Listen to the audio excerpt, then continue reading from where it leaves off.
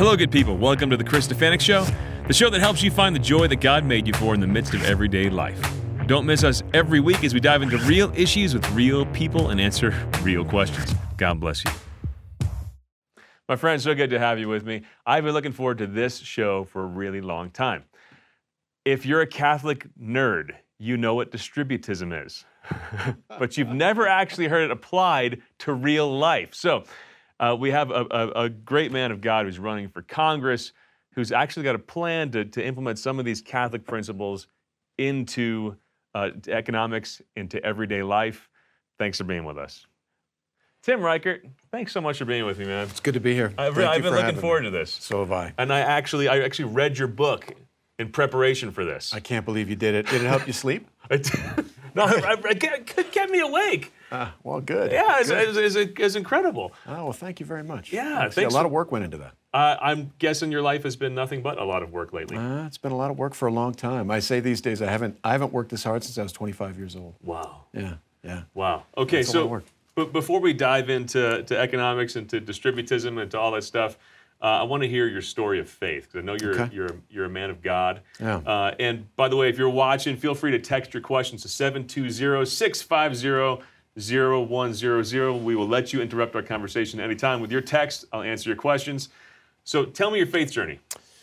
So I grew up in northern Ohio, a little town called Norwalk, and my father, both my parents. Is it the Diocese of Dayton? Where's Norwalk? No, Cleveland, Toledo rather. Toledo, okay. Toledo Diocese, yeah. And my parents were devout Christians, and in fact Catholics. There was a period where we were sort of flirting a little bit with evangelical churches. But my parents, very sensitive, I think, to the promptings of the Lord, and they felt the call back to Catholicism. My dad eventually became a deacon, but I remember, I talk about this a lot. I remember my dad. I would be coming down the stairs for school early in the morning, grab some breakfast or whatever, and he would always be there. He'd be reading his Bible and with his coffee, and that had a huge effect on me. Just this, wow. The importance of beginning your day in prayer, and it wasn't just sort of, hey, I'm going to say a few prayers. I'm going to utter a couple of prayers. It was meditation and scripture reading. And, wow. So I think it started there. I was going to go to a liberal arts school in Ohio called Wittenberg College. You may know that Wittenberg is where Luther nailed his 95 Theses. So I'm glad I didn't do that. Okay. My dad said to me, this is going to be a really important decision. Yeah. I know you have a scholarship, a full ride to go there, and he said, I know you want to go there, but I want you to go to the Franciscan University of Steubenville. That's where I went. I know. That's where you met your wife. It's where I met my wife. Incredible place. Yeah. And he said, look, he said exactly that. He said, you're probably going to meet your spouse in college. He said, it'll be the place that forms you more than almost anything else. And so I listened to him. And I was, as my parents will attest, I was kind of a wild child. And so, it was there that I had a meaningful encounter with my faith and met my wife. And, what gave you that meaningful encounter? Was it the community? It really was. Yeah. To see the faith lived is an amazing thing, right? Yes. You go to that campus and what you see is what human society can actually be like. Yeah. The Holy Spirit sort of injects grace into that place in a very special way. Everybody's got their caricatures of what a Christian should look like, and I'm sure you're experiencing this as soon as you let people know you're Catholic, it's like they heap the caricatures upon you in a campaign. Yeah, sure. But even growing up Catholic, you have these ideas of what it looks like, and maybe it'd be boring, or Jesus came to take our fun away. Then you go to the campus of Steubenville and see life to the full. It's joy. It's all the joy God made us for. Full is the right word. Yeah. There's a fullness because of the fullness of grace, right? Grace perfects nature, and you really see that on that campus. The cool thing about the Catholic Church, I think, is its diversity. My daughter says this. My daughter Megan says this all the time. Catholic means universal. It's exactly right. She says this all the time. She's like, look, if you look at vice, it's all the same. It's all the same. But you look at virtue, that's where all these different flowerings and manifestations of human nature really come from. And that was the first thing I saw at the Franciscan University of Steubenville, which really interested me. You know, to see a place where Catholicism was embedded, you know, virtue was deep in the folks on that campus, and so was this flowering of creativity, diversity. It was an awesome thing for me to see. So, Vice makes us all kind of the same. Makes us the same. It takes away the individuality. Yes, it does. Yes, it does. does. I'm going to hold on to that image, too, of your dad reading the Bible over his coffee. Because sometimes, you know, I put pressure on myself, like, am I doing enough raising my kids in the faith? Yeah. If they have the memory, which I know they see me all the time, every morning, I'm up before they are. I got my coffee, I got my Bible. Yeah, right on. And that that doesn't leave the memory of a child. It's so true. That's powerful. All right, so that's the story of your faith. How about the story of politics? There's a calling involved in that, right? Where you feel like compelled to do something, because it's a sacrifice. They don't call a public servant for no reason. So what made you decide to do that? Oh, that's a great question. So I think it's a combination of my academic training and then my state in life. So my undergraduate is in political philosophy. I have a doctorate in economics.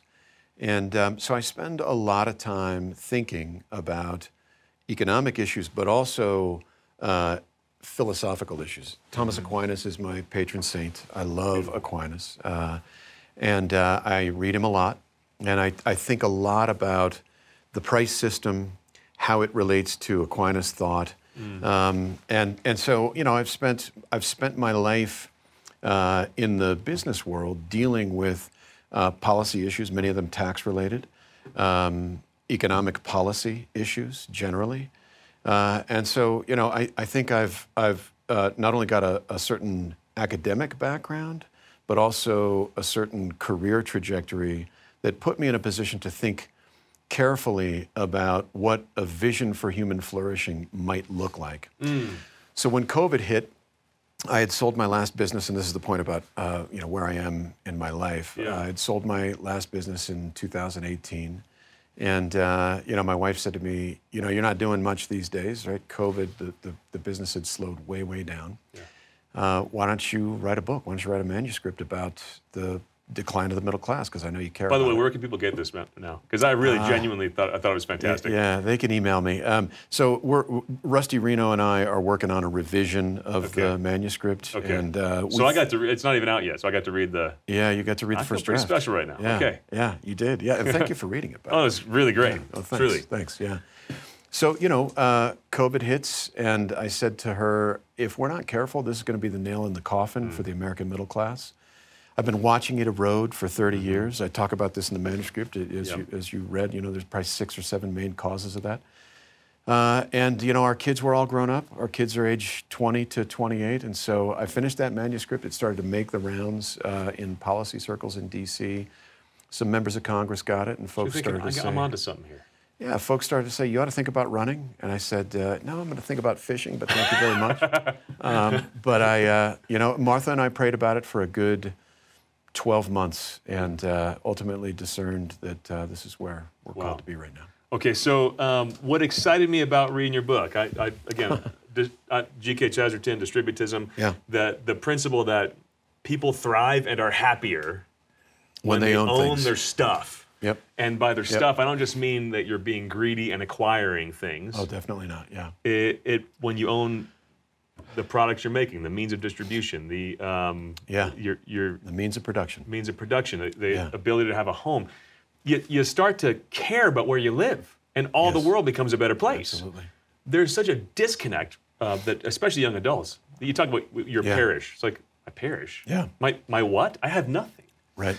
So you really, in your book, and I think in your whole approach, you identify a problem, an itch that's scratched by distributism.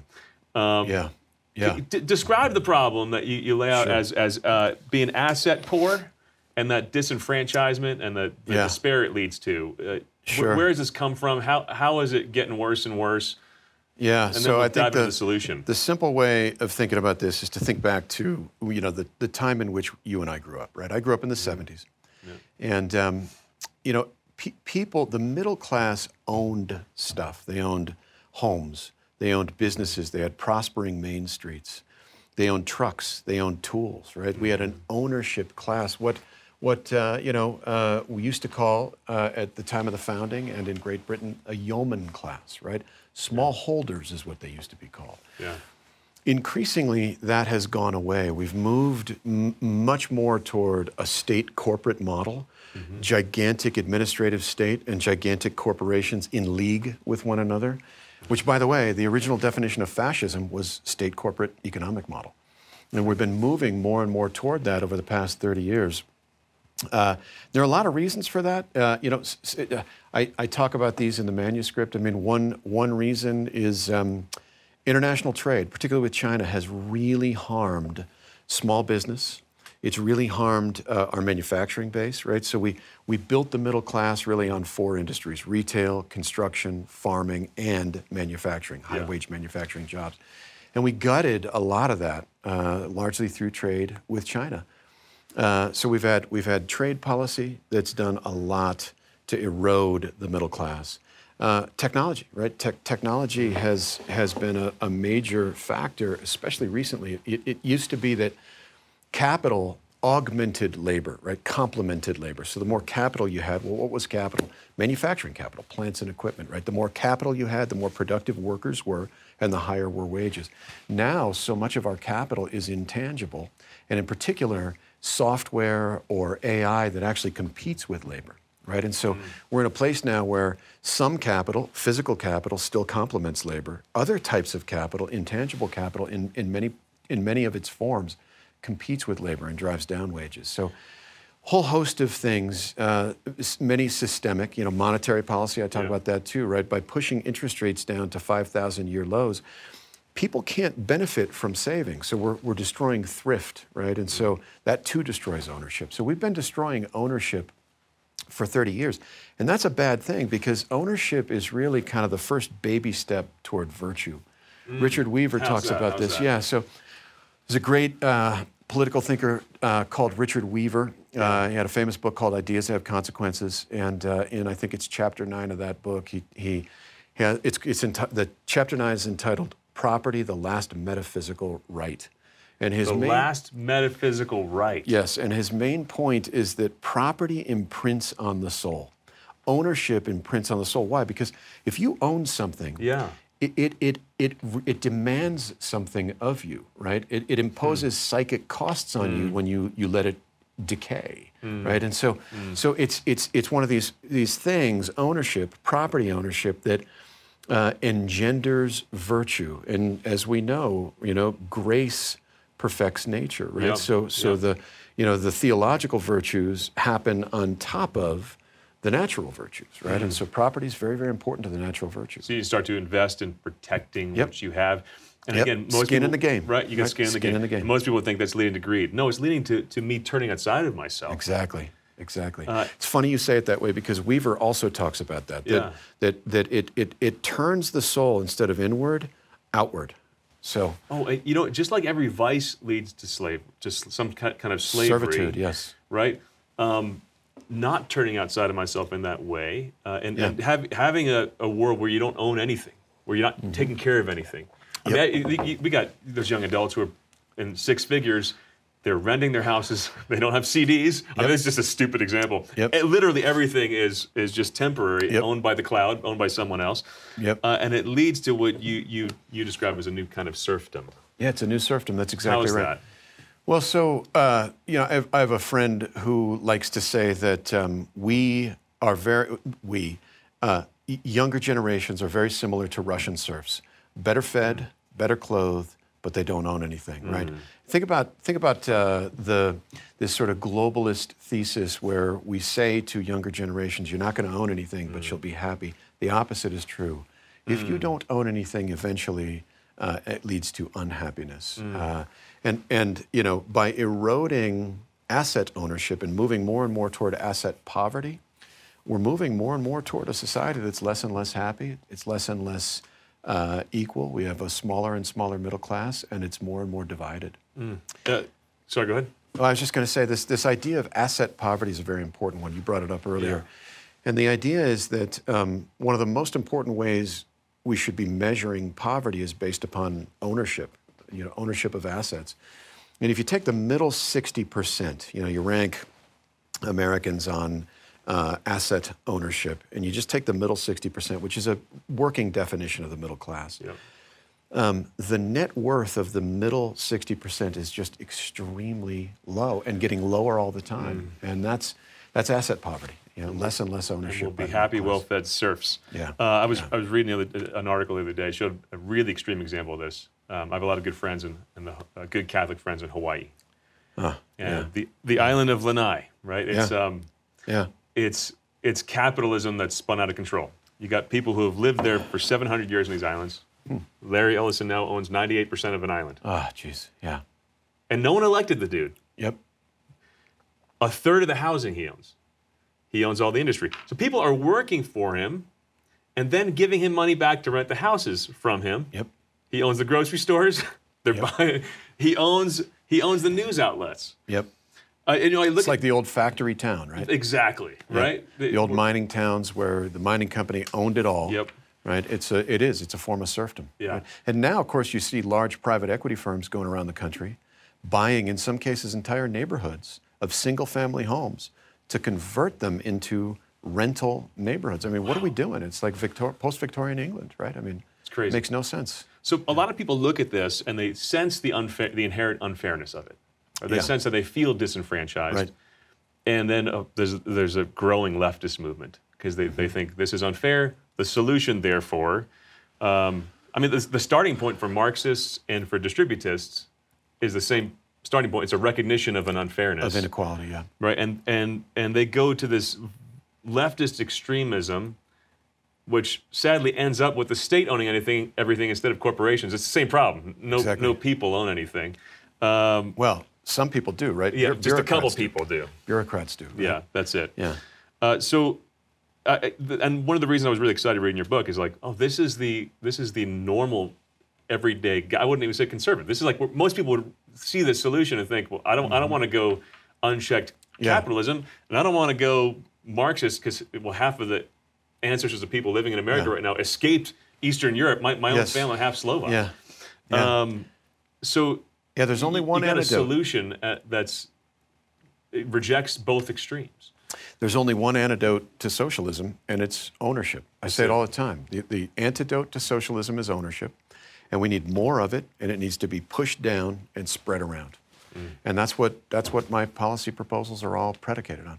And it's really, as you say, it's distributism, but it's distributism thought through by an economist in a way that results in a set of policies that are politically feasible and attractive. At least I hope so. I want to ask you more about how that comes about and becomes a reality. A question just came in. How do you prevent greed within ownership? There's obviously the balance, right? Sure, of course. How do you prevent greed? Yeah, look, I don't think there is a way to prevent greed, right? Greed is part of human nature. It's a vice. But I would argue that property ownership certainly does both. But that's what God gave us when He gave us our freedom, right? He said, "Look, I'm going to give you this freedom. You can use it for virtue, or you can use it for vice. Ownership is the same, right? So, without a doubt, as with all good things, they can be abused, and it's not for government, it's not for policy to prevent that.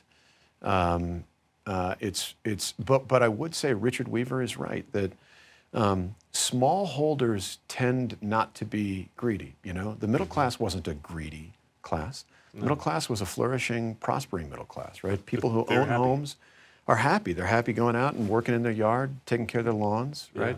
So it's not as if we can prevent it, but I think we should recognize that, for the most part, ownership of property engenders virtue more so than it does vice. Non-ownership, I would argue, is what engenders greed, because it engenders, a kind of jealousy or a kind of envy. Right? So, and also a natural desire to have some sort of security. Yeah.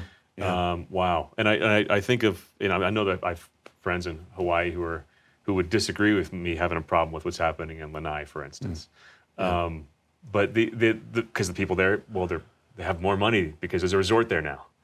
Yeah. But they're not as happy. Yeah, I suspect that that's right. Right? I'd rather have half the amount of stuff and have some control over my own destiny. Yeah. But when I think of an example that extreme, or where I think a lot of us are heading now, where people I didn't elect suddenly have control over what I say on social media. And, you know, it's like, wow, I didn't know that these people were in charge of my life. There's corporations that are bigger than different countries who are operating in my life and influencing policy in different states. And they can push buttons without anyone voting. How do you overturn this without a Marxist proletariat revolt, without violence? How do you overturn these kind of things? And I'm guessing it's the long road, over time. But what are some practical things you're pushing for? So, you know, I look for traditional pathways into the middle class that have been increasingly closed off over time. So I'll give you a few examples. Let's take small business, right? So we talked about this state corporate model earlier. The Code of Federal Regulations today stands at 200,000 pages and counting. Most people don't realize this, but the vast majority of that 200,000 pages was either lobbied for or actually written by large corporations. Why? Because the cost of regulatory compliance is a fixed cost. So GE or Walmart or whomever, and I'm not pointing directly at them, but large corporations can take regulatory compliance costs and spread them out over billions of dollars of revenue. But what are they doing, really? Why are they for these regulations? Because they're buying market share, right? It's a way for them to protect their markets from the little guy. So I say, look, let's have small rules for small business. Let's have a separate regulatory framework for small business written on whatever, 500 pages, 300 pages or less, so that a person, a man or woman who wants to start a business in their garage can understand the federal regulations that apply to them in an evening, right?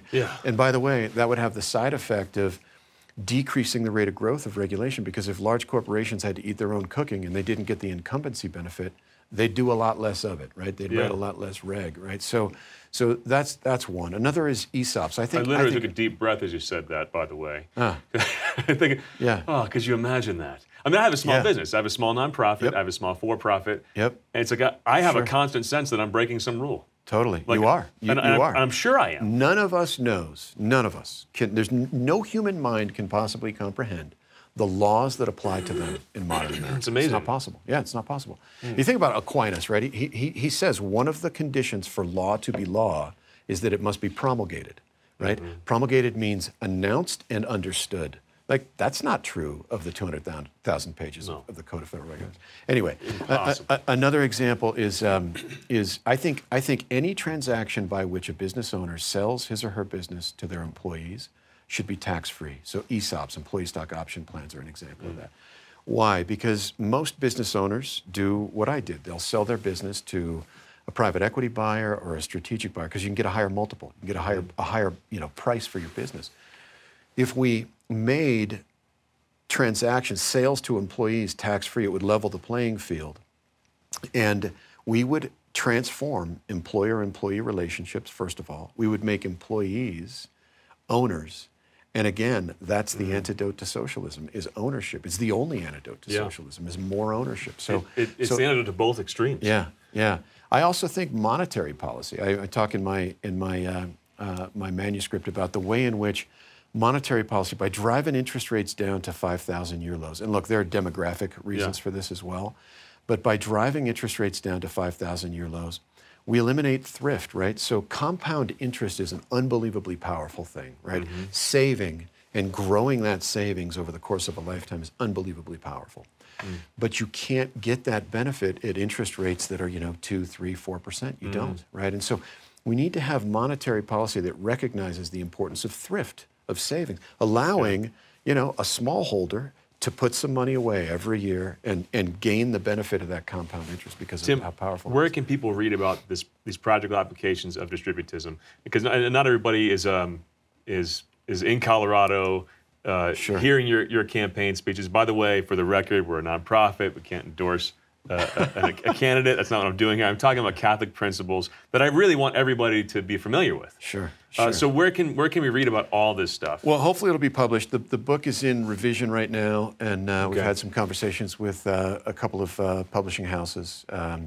So Rusty Reno at First Things and I are working on a revision to it. There was also a good article I read. Yeah, Newsweek. Yeah, that's right. Newsweek. So Rusty and I did an article in Newsweek. Okay, so Google Tim Reichert, Newsweek, and it sums up a lot of these principles and how to apply them. Yeah, great recollection. Yeah, I had forgotten about that. I had a great question come in about the division between church and state. Yeah. Okay. Hit me. And I know that you've been attacked because once it comes out that you're a devout Catholic, people think you're a radical, that you're pushing for a theocracy, that soon we'll have compulsory mass attendance and contraception burning parties, and yeah. All right. So what's the difference between building a theocracy and having your principles as a Catholic inform public policy without becoming theocratic? Where's the line drawn? How do you calm people's fears? Sure. Well, so look, you read the scholastics on this. They talk about two potestas, right? Two powers. One is church, and the other is state, right? And so the state has a legitimate sphere of authority, right? God-given, legitimate sphere of authority. And, separation of church and state exists for a reason. It's very important, right? Because theocracies do tend to devolve, and they devolve in bad ways. So now, look, I mean, what's happened to me is very interesting. The progressive left is trying to kind of make this a Catholics need not apply election, because I've done a lot of writing on the economics of contraception. And I was proud to do that, right? As a Catholic, as a Roman Catholic, I wanted to write a piece, which I did in First Things, on why the Church's position is reasonable. And so it turns out my argument is essentially the same argument that Janet Yellen made in 1996 in a very famous Quarterly Journal of Economics piece. A lot of this stuff, it's painted to be radical, but if you left a kid alone in the forest to be raised by wolves and said, what do you think God's plan is for your body when it comes to sex and reproduction and a healthy society, he'd probably guess all the stuff that we're teaching. He might, but he might. Yeah. So no, I'm glad that the question comes up, because, look, I think as a Catholic, as Catholics, I should say, we're in a unique position to offer my party, the Republican Party, a way forward for the middle class. Why? Because we have this distributist understanding. We have this understanding because of Catholic social teaching of, how to construct an economy for the middle class, how to construct an economy with a vision for human flourishing that actually makes sense. And that's by no means a theocratic idea. No. It's an idea that's predicated on 2,000 years of really philosophical, political, and economic reasoning that comes out of our tradition. So that's really what it is. It's the same set of traditions that built Western civilization. And I thank God that people didn't prevent the Reverend Martin Luther King Jr. from letting his faith inform his public policy. What a great point. Right? Yeah, right on. Because he did not march as a humanist, secularist, atheist guy. That's a great point. It was all about his faith. Yeah. I want to end where we started, really, back in your faith, because I'm sure your faith will tie into this question and how you answer it. What keeps you going? Because I'm sure it can be exhausting. Because you put yourself out there, you got slings and arrows coming at you immediately. Two people. One is my wife. Great lady. She's on the board of Thomas Aquinas College, so she was out there this past weekend. And it was amazing how hard it was for me with her out there. I mean, she's just, she really is she's the wind behind my sails for sure. So she's number one, and number two, I should say she's number two, and number one is Our Lady of Guadalupe. She is the patroness of the Americas. I committed and consecrated my campaign to her, and we have this statue of her.